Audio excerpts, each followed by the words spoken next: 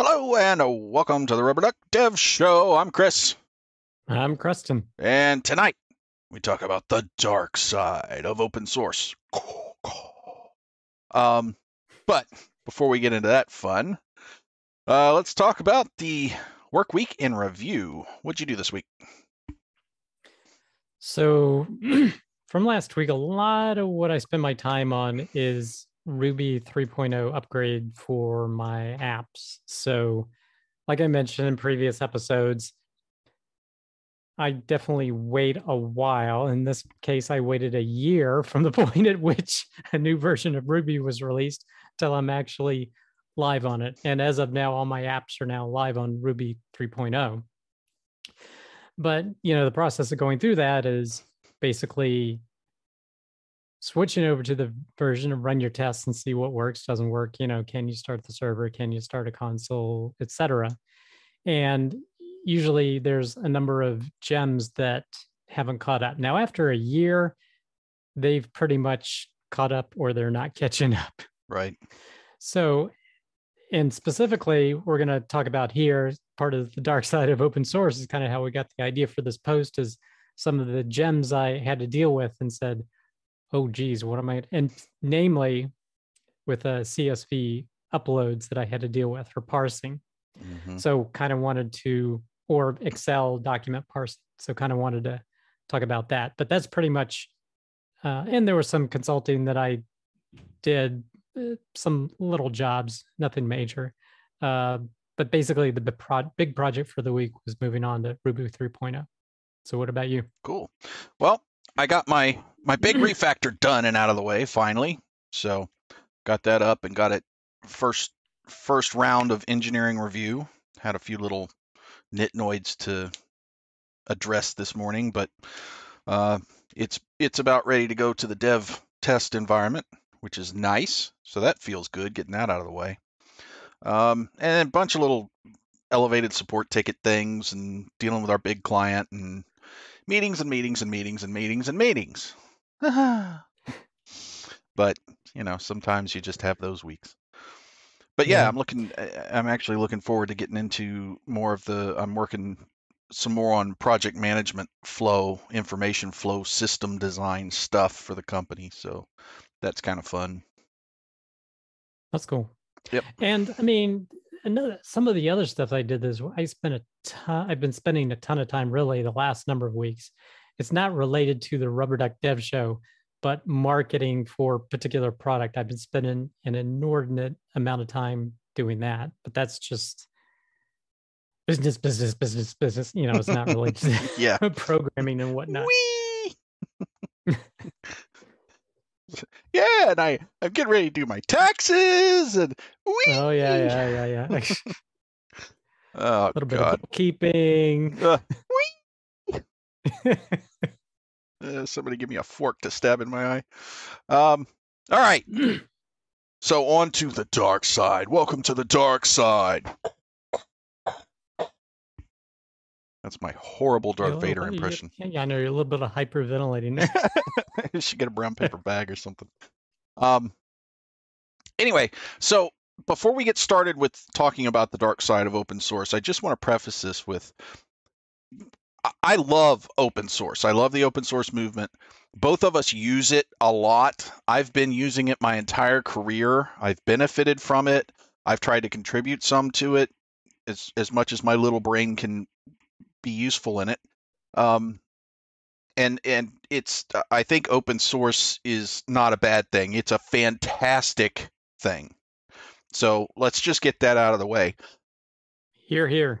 But there are some things that you need to be aware of and some things that sometimes happen that can be problematic with open source, more so than problematic with closed source products. Now, there are a lot of commonalities. I mean, both of them can have problems for sure. Both of them can sometimes have the same problems, but open source doesn't necessarily mean you're safe, right? So when we point a lot of this stuff out, it's going to be from a perspective of sharing the information and the experiences with you so you know kind of what to look out for and what to be prepared for when you're evaluating and integrating open source code bases into your stuff, especially if you're doing it in a business environment, because if you're just doing it in a funsies project, none of this stuff really matters. But if you're doing it in a business environment, there are some things that you really want to try to be careful of. So let us first talk about some of the potential issues with open source, and we will start with your wonderfully fun discovery this past week.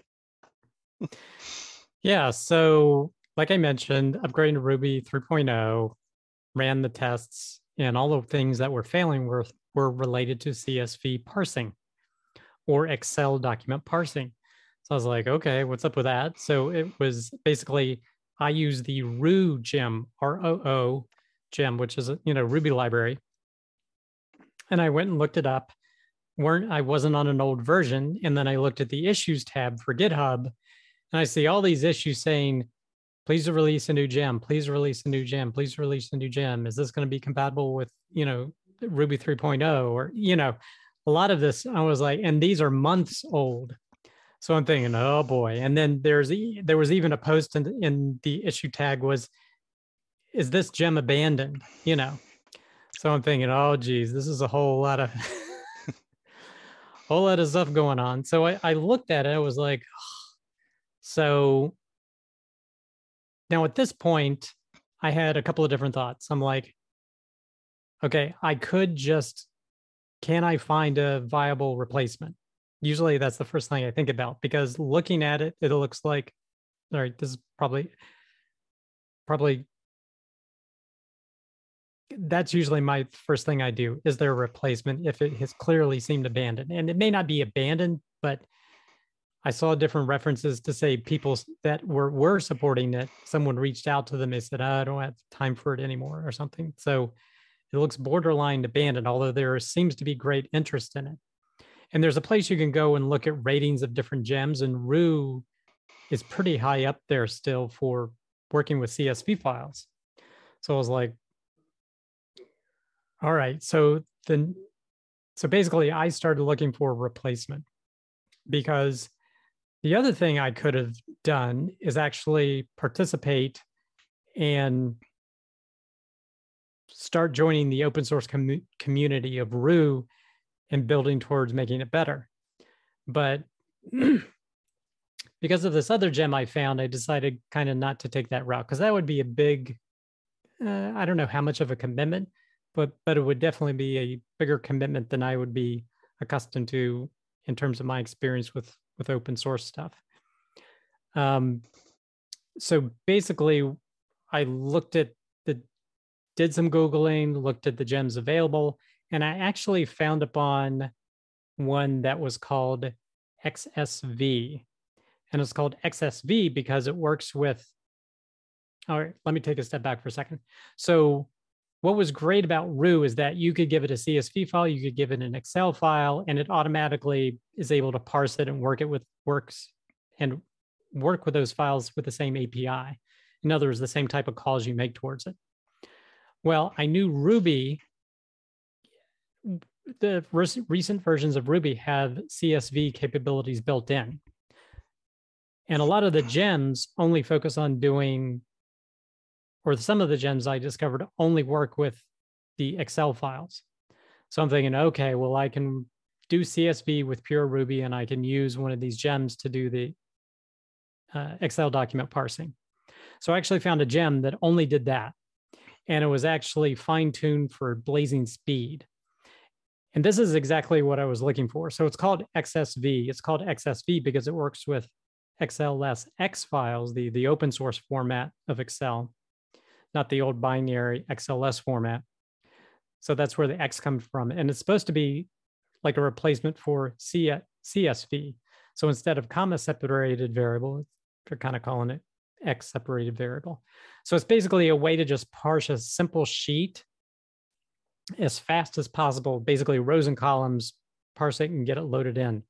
And that's exactly what I need it for, because I'm basically supporting people being able to upload different records in different places by giving me either a CSV file or an XLX sheet.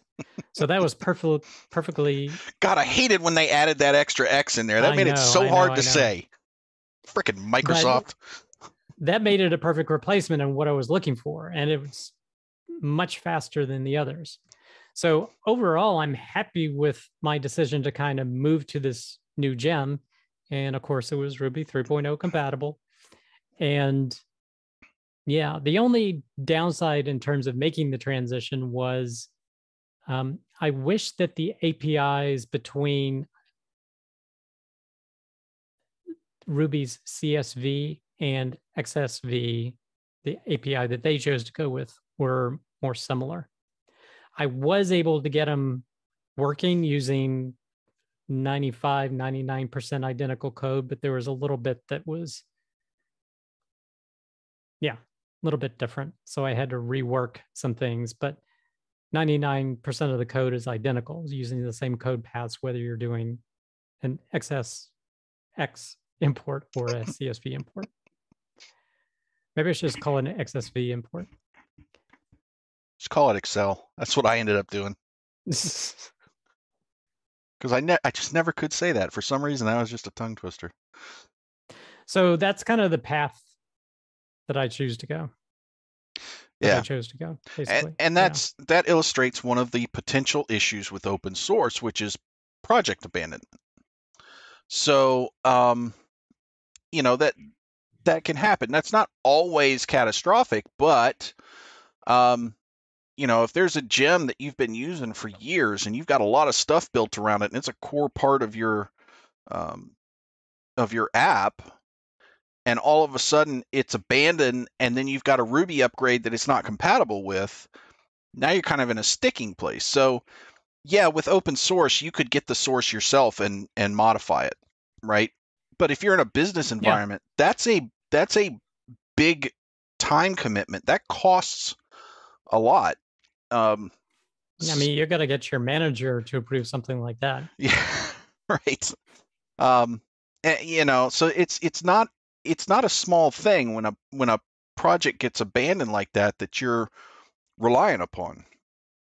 Now, I'm not saying that the people who do open source owe it to somebody to keep that project going forever. I mean, they've got this is a labor of love, basically. It's a gift.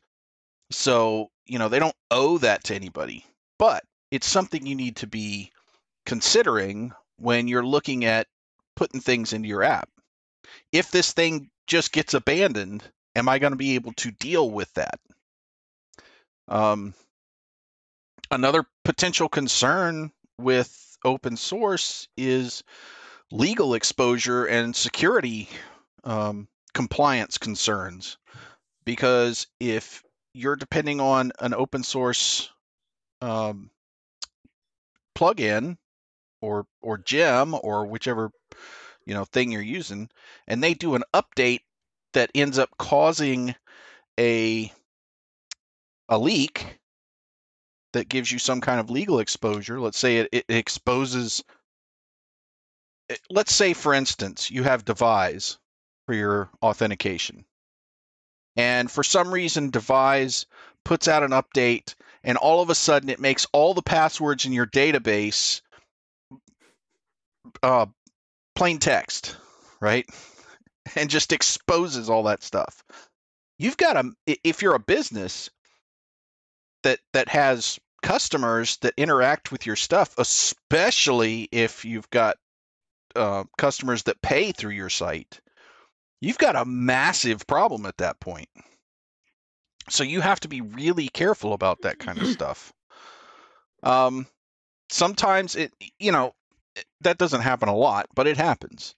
I've gotten things before where in some open source code where the maintainers made some changes, and they were significantly breaking changes that they put out, and they didn't have any heads up or any kind of branch path or something like that, and it was just boom, everything doesn't work. So I'm back on this, I have to roll back a version, Right. which is fine until I have to upgrade Ruby or Rails or something else, and that But old then you're version no longer works. yeah, and then you're faced with the question, all right, what do I do about this? Do I, participate in it to try to make the necessary changes? Do I abandon it, find something else, etc.? Right. And there's also hacking issues that happen. For instance, in 2014, OpenSSL was hit with that heartbleed problem, that hack. That was a big deal. That cost billions of dollars, and it caused all kinds of problems for a lot of companies. And just 2 months ago or so, we had that Log4j hack problem. So this stuff isn't limited to Ruby or Rails or plugins. This happens Linux. It happens with JavaScript. Windows. It happens with everything. Anything that's open source is subject to this issue. But and actually, that the other interesting thing, at least about this gem in terms of the security concern, is that there are the package manager for gems that most people use is bundler. So it bundles things up, and you can use a command bundle outdated, and it will show you your outdated gems. Well, if this gem is not coming up on bundle updated because you're on the most recent version, but yet it hasn't been updated in forever, so it doesn't work with recent versions of Ruby, etc. right. And then what if there are a lot of security releases for things that have to parse things. Like, for example, the XML parser or HTML parser most used in Ruby is Nokogiri, if that's how you pronounce it. I don't know if I've ever heard how it's pronounced. Yeah. But Nokogiri. And I probably have updated that gem more than any other gem in my projects due to all of the security issues that have been made because of it. Because again, you're parsing HTML, XML, things are very complicated. Well, I think some of these gems like Ru rely upon it, on that gem. So are there hidden security issues, the fact that it hasn't been updated in however so long? Right. Yeah, and sometimes that's hard to keep track of. Bundler has a lot of nice things in it, and other platforms where it'll kind of monitor for CVEs and give you reports if there's a CVE reported and say, hey, this gem needs to be updated and stuff like that.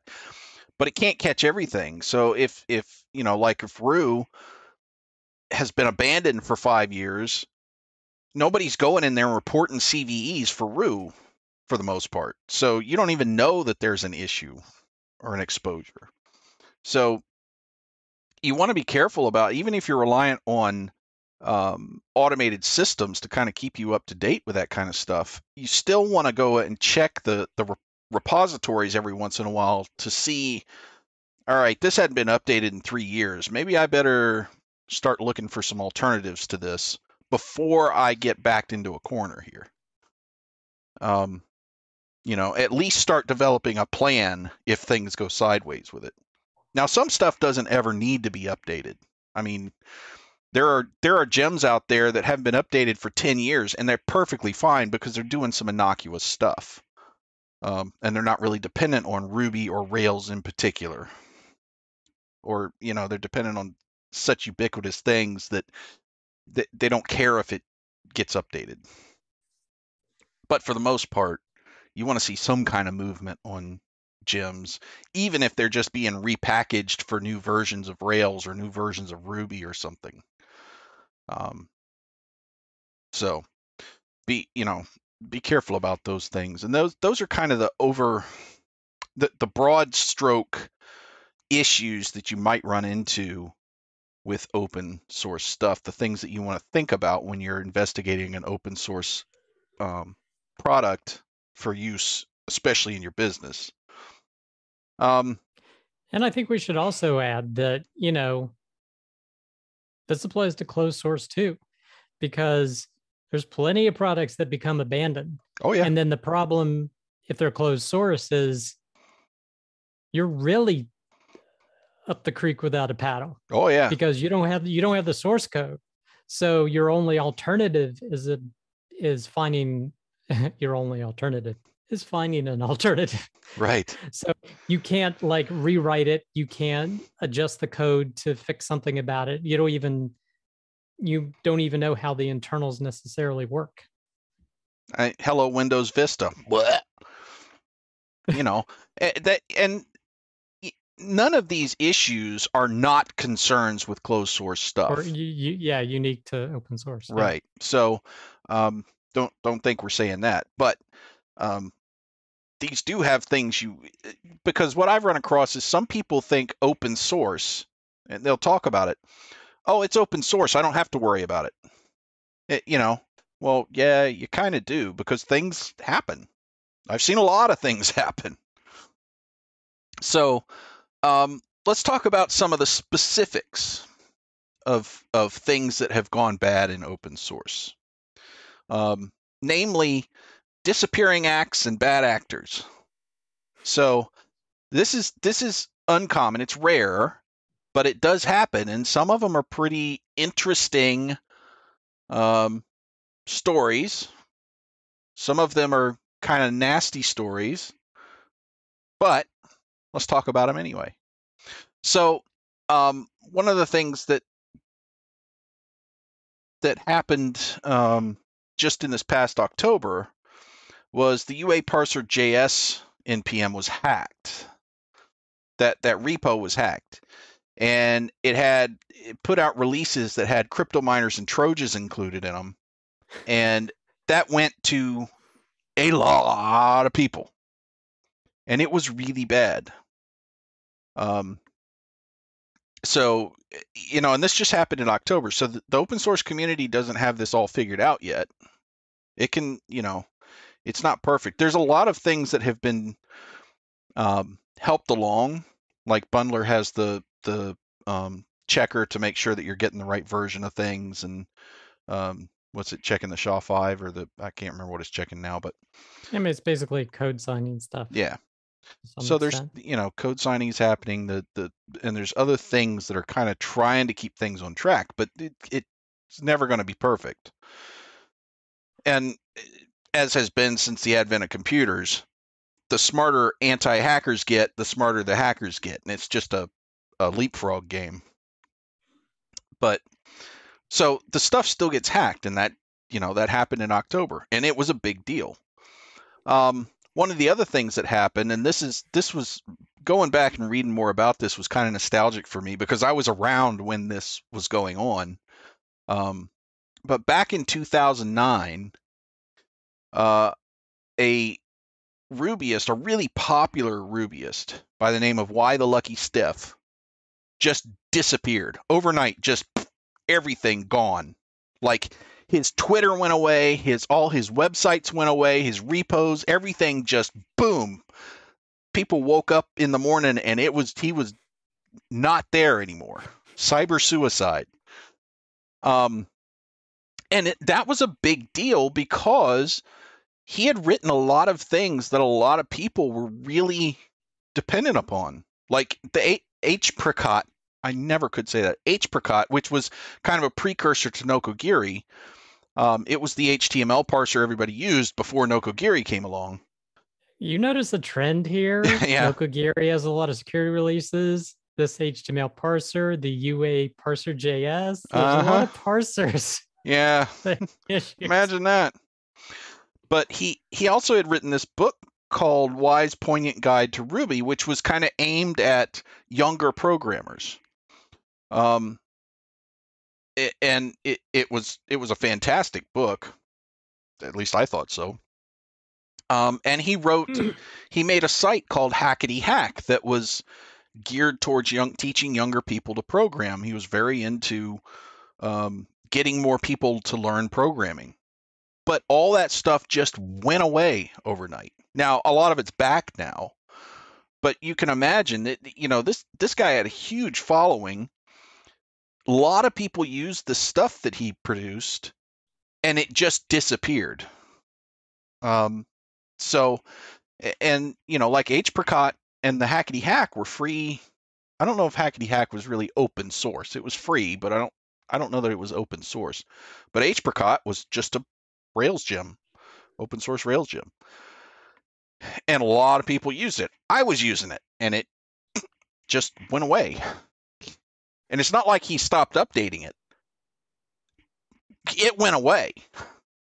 Like he shut his repos down. Yeah, but I mean, so in that scenario, you still got the version that you're Sure, yeah. using in your app. It's not like your stuff stopped working. It's just that Yeah. you couldn't go pull the latest code because it was gone.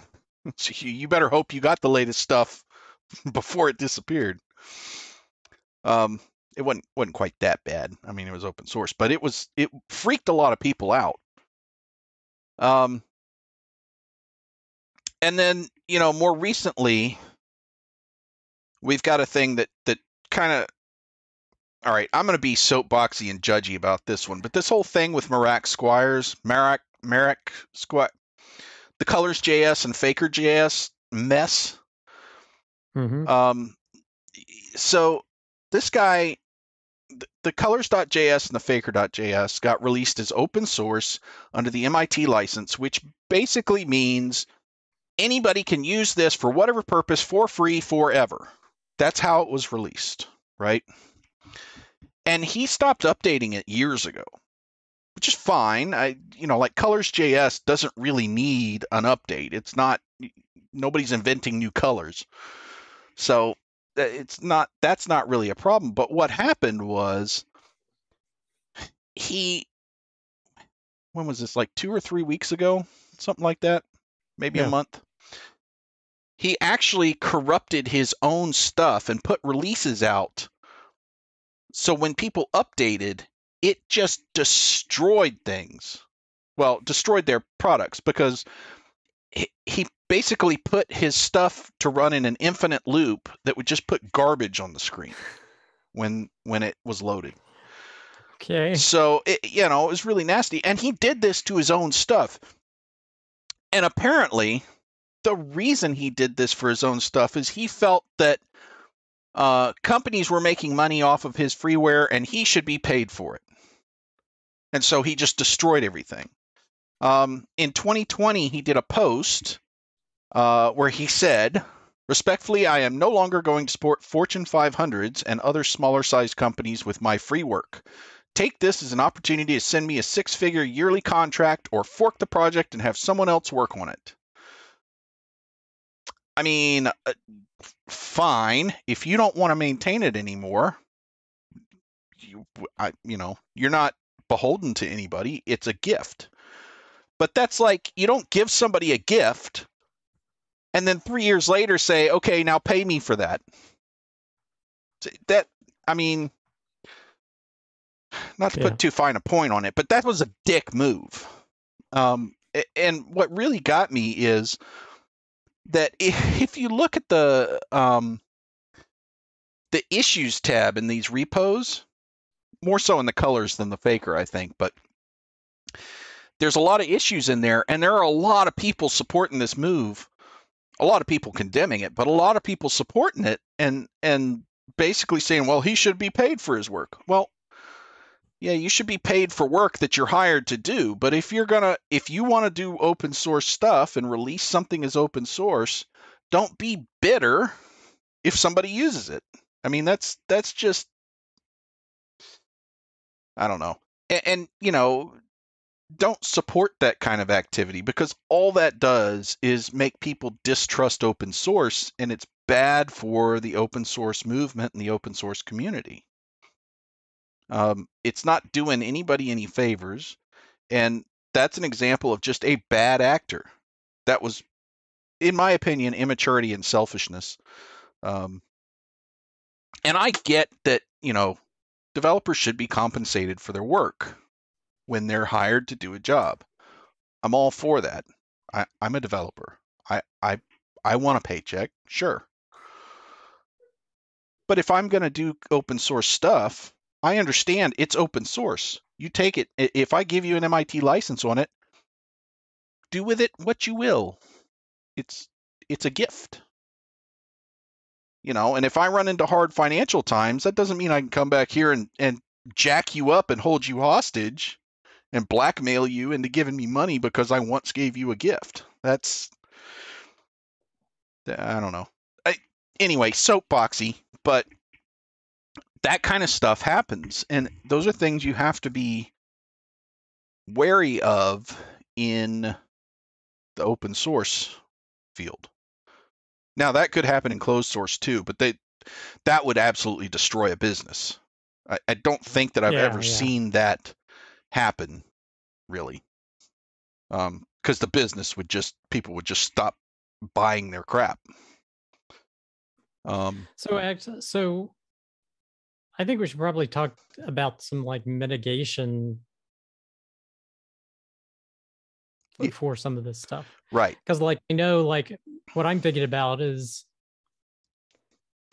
I think the number one way to mitigate some of this is, of course, tests. Oh, absolutely. So if you go to upgrade something and it breaks your stuff, okay, then your app won't be affected because you'll catch it and it won't be deployed. Right. So that's the number one form of mitigation, is having like you like to say, you must have tests, or you're a fan of test-driven development. Mm-hmm. I think that's the first form of mitigation. But secondly, it is open source. So not that small organizations would do this, but if you are a large organization that is committed to using a fair amount of open source, you would have the resources to have some sort of engineering or process in place to do diffs of libraries. And you can investigate to say, okay, we're going to go from this version to this version. What's the diff of it, the difference in the two versions? And has anything been introduced we don't like? So you could do a full security audit of the code because, again, it's open source if you chose to do that. Right. Yeah, and even if you're a small company or you're a one-man operation or something, you still should have that code. Because worst case scenario, it goes away. Well, at least you can do something about it. Or you might be able to hire somebody to come in and deal with it and repackage it or something. So make sure you have the code, which, with Ruby on Rails and Bundler and stuff, you always have the code for gems because it downloads it. But that's not always the case in other languages and environments. So just make sure you get your open source stuff if you're doing open source. That's the best way to mitigate it, because it may be a little expensive to fix it, but at least you can fix it. Right. And that's the big deal. Do you have any other mitigation strategies you can think of? One of the things that I do is about once a month, I'll kind of go through. I run the Bundler outdated gets run a lot, and we have the automated CVE detectors and stuff for Bundler and all that stuff running on our CI/CD. So we're kind of protected against that stuff, and we kind of know when things are going out of date, if they're being maintained. But then once a month, I like to kind of go look at most of our bigger gems, especially the ones that are in the production set, and just take a quick look at the code repos at the GitHubs and see, okay, when was the last time this was updated? 10 years ago? Okay. Do I care? Maybe, maybe not. If I'm still using something and it hasn't been updated in 10 years, I'm probably fine. But if it's been 2 years since it's been updated, I may want to start taking a look at, okay, is this going to be problematic when the next version of Ruby and or Rails comes out? And what alternatives do I have if it is? So get prepared ahead of time and keep an eye on the open source stuff you use to see what directions it's going. Yeah, but some of that's also, I think there's still the potential to get burned by some dependencies. Oh, sure. Too. So, you may be using a gem, but you are not intimately aware that maybe one of its dependencies is having an issue or hasn't Right. been updated, or it's a dependency that has a narrow restriction on the gem versions allowed and it hasn't been updated in a while, therefore you can't move forward, you know. Right. Yeah, you can't completely 100% avoid all of these issues, but you can kind of reduce the exposure you have and the footprint of the problem if you kind of stay on top of it as you go. And if you're prepared for, okay, these things might happen. What do I do if these things happen? Well, I have a couple of alternatives in my back pocket. You know, they weren't my first choice, but I can make them work if things go completely pear-shaped here. For sure have tests. And I'm telling you, this crap with the colors JS and the faker JS, I'm not really feeling terribly well. I mean, I feel bad for the businesses. That was a dick move. But if they'd had tests, it wouldn't have been a big a damn deal as it was, because they would have caught it before it ever went into the public. Now, So, I didn't read a whole lot of articles on this. Were there actual sites that had oh yeah, significant? oh yeah, and you know, in that case, you got nobody to blame but yourself. You should have been doing tests. It's not like test-driven development is a new fangled thing here. It's been around for a long time. Although apparently they're not teaching it at some institutions. Oh God, no, not at all. But you know, that's another thing to mitigate a lot of these problems. A lot of problems you would ever have is have tests, automated tests for your stuff. That solves so many issues. I'm probably just going to say that every freaking episode, because every time we talk about a problem, it's, well, did you have a test? Why don't you have a test? Good grief. Hold on, I'm going to step down off my soapbox here. All right, so anyway, yeah, but, you know, the moral of the story is be aware that open source stuff isn't just magical and 100% safe and harmless.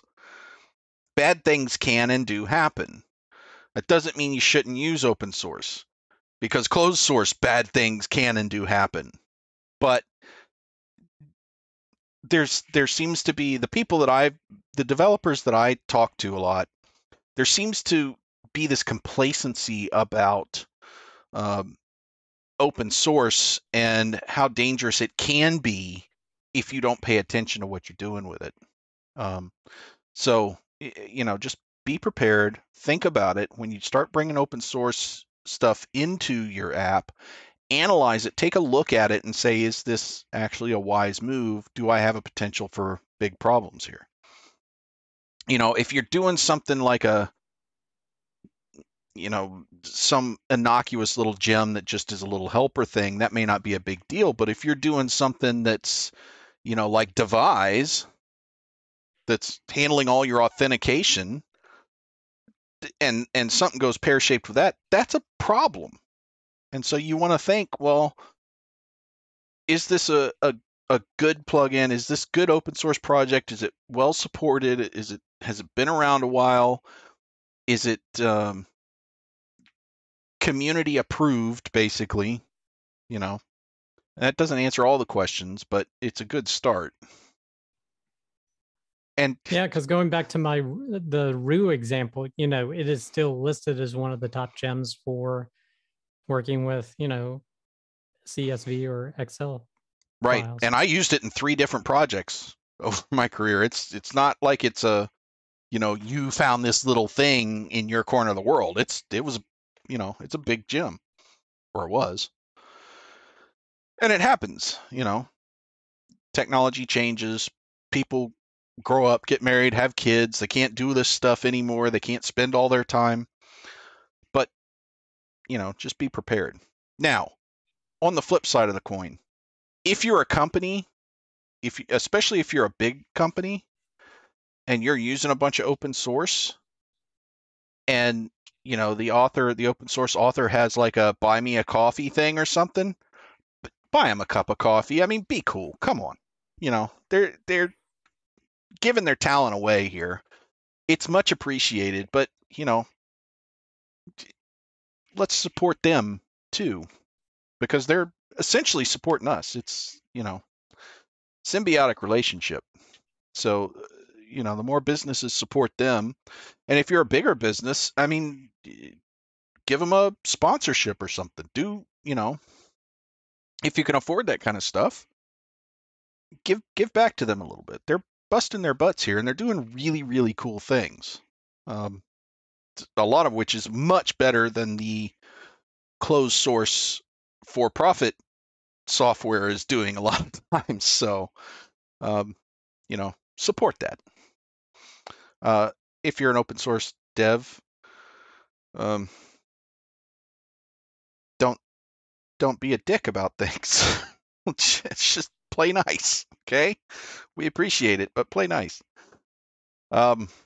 Anyway, I know that was all preachy and soapboxy and stuff from an old grumpy fart, but I just that whole Colors JS thing really just frosted my cheese. Anyhow, if you guys enjoyed this, don't forget to like and subscribe. Mash all the buttons and ding all the bells. Join us every Wednesday night at 8 p.m. Eastern for more Dev Talk.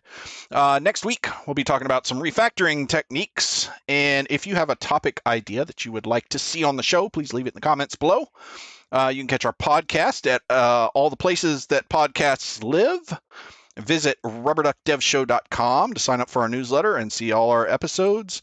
And follow us on Twitter at DuckyDevShow. Until next time, happy programming. Happy programming. Bye.